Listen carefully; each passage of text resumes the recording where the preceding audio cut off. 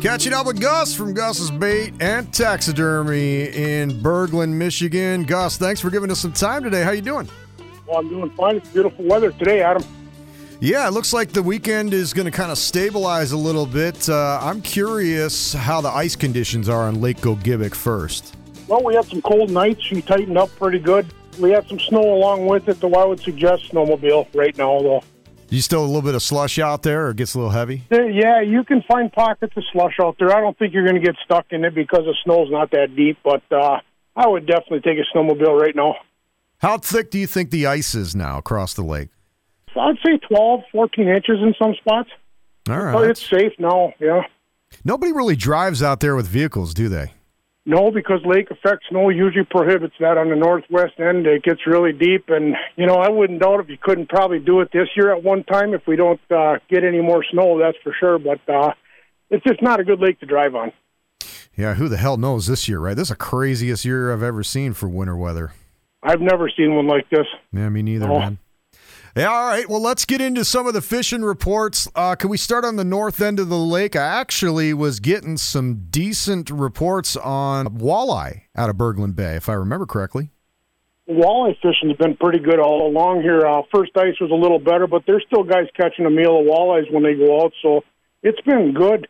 That guy catch another one of them blue perch yesterday out in the flats, too. That was really cool fish. Whoa.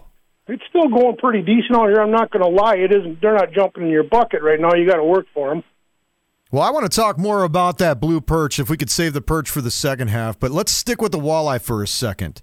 Are you talking a certain depth that's working better, and then what have they been using?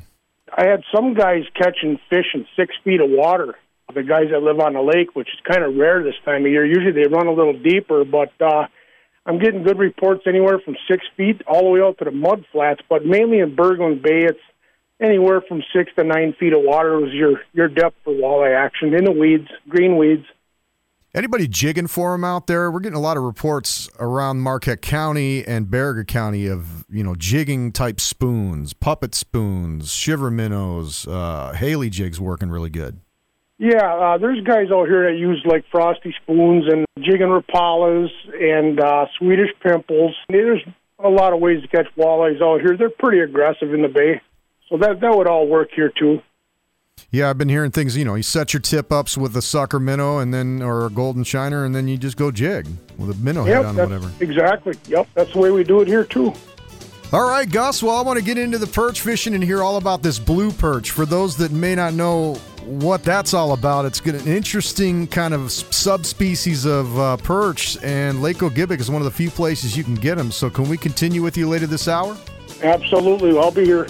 Gus at Gus's Bait and Taxidermy in Berglund talking Lake Gogebic ice fishing, so stay tuned to The Outdoor Show.